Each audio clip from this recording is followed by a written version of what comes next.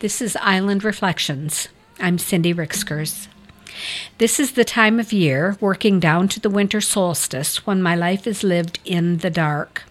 This morning I woke up before 5 a.m. It is now almost 7:30. There's still not even the slightest glow in the sky to hint at the possibility of sunrise out there. Pure dark.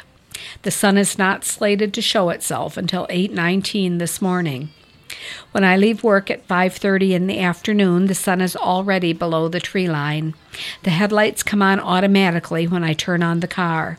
By the time I get to the King's Highway, I've adjusted them to the bright setting. Home, I turn on the outdoor lights, which illuminate the driveway. To take a walk down the tree-lined road, I need the lantern.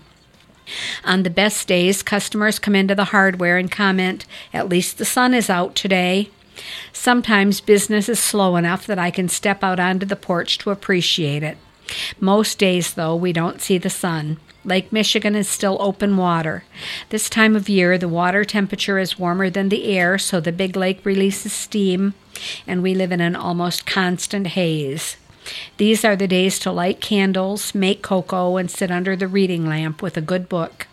It feels good to have the stove on, so homemade breads and cookies go regularly into the oven, while soups and sauces simmer on the range.